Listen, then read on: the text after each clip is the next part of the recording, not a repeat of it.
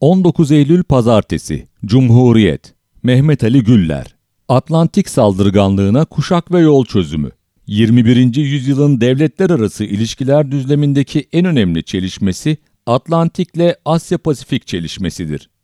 ABD, kurallarını kendisinin belirlediği 20. yüzyıl düzeninin sürebilmesi için Asya-Pasifik'i hedef almış durumda. Rusya'nın başından itibaren Ukrayna'ya müdahaleyi savaşı önleyen savaş diye nitelemesi tam da bu nedenleydi.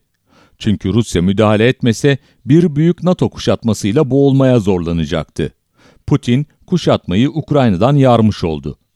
Atlantik medyası her ne kadar sanki Rusya Ukrayna'ya müdahale ettiği için NATO tepki olarak genişliyor diye sunmaya çalışsa da gerçek tersidir. Örneğin NATO Askeri Komite Başkanı Amiral Rob Bauer geçen günlerde bu gerçeği ortaya koydu. Estonya ziyareti sırasında NATO'nun birkaç yıl önce Rusya'ya karşı yeniden genişlemek üzere planlama yaptığını söyledi. Yeni NATO artık belgeleri de ortaya çıktığı üzere söz verdiği halde 1999'dan bu yana dalga dalga Rusya'ya karşı genişlemektedir. Gerçi Atlantik medyasına rağmen görmek isteyenler için ortada pek çok veri vardı. Örneğin Rusya'nın Ukrayna'ya 24 Şubat 2021'deki müdahalesinden sonra 14 Haziran 2021'deki NATO zirvesinde Karadeniz'in Rusya'ya karşı cepheleştirilmesi ve bu amaçla Ukrayna ile Gürcistan'ın NATO üssüne dönüştürülmesi gayet açık olarak zirve bildirisinde işaretlenmişti. Hatta o zamana kadar da NATO üyelerinin Ukrayna ve Gürcistan'la askeri ilişkilerini geliştirmesi istenmişti.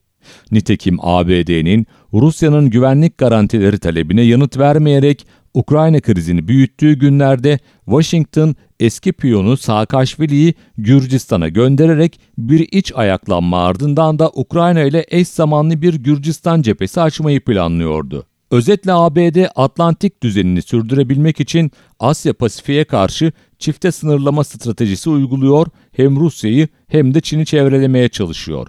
ABD böylece enerji politik zeminde Avrasyalaşma eğilimi taşıyan Avrupa'yı yeniden bölüp Almanya-Fransa ikilisinin stratejik özellik arayışına gem vurmayı, ardından da Avrupa üzerindeki hegemonyasını sağlamlaştırarak Asya-Pasifik'e karşı Transatlantik ittifakını harekete geçirmeyi hesaplıyor. İşte NATO'nun 28 Haziran 2022 tarihli Madrid zirvesinde kabul ettiği 2030 kavramı konsepti o hedefin gereğiydi. ABD, NATO'ya Rusya'yı doğrudan tehdit, Çin'i de stratejik rakip ilan ettirmişti. Özetle, emperyalist ABD uzun zamandır Çin-Rusya ikilisine karşı stratejik planlamalar yapıyordu. Bunu da adım adım resmi belgeleri taşımış oldu.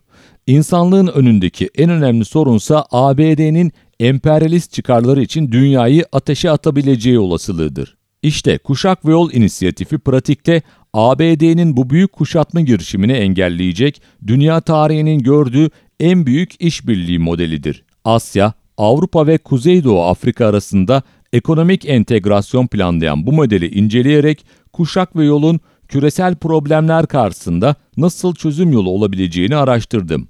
Ortaya Kuşak ve Yol Büyük Avrasya Ortaklığı isimli son kitabım çıktı. Kırmızı Kedi Yayınevi tarafından basılan bu 11. kitabımda 3 temel tezi tartışıyorum. 1. tez, Kuşak ve Yol inisiyatifi, Asya, Avrupa ve Kuzeydoğu Afrika arasında yeni tip ve gelişmiş türden bir işbirliği modeli oluşturarak Büyük Avrasya Ortaklığını inşa edecektir.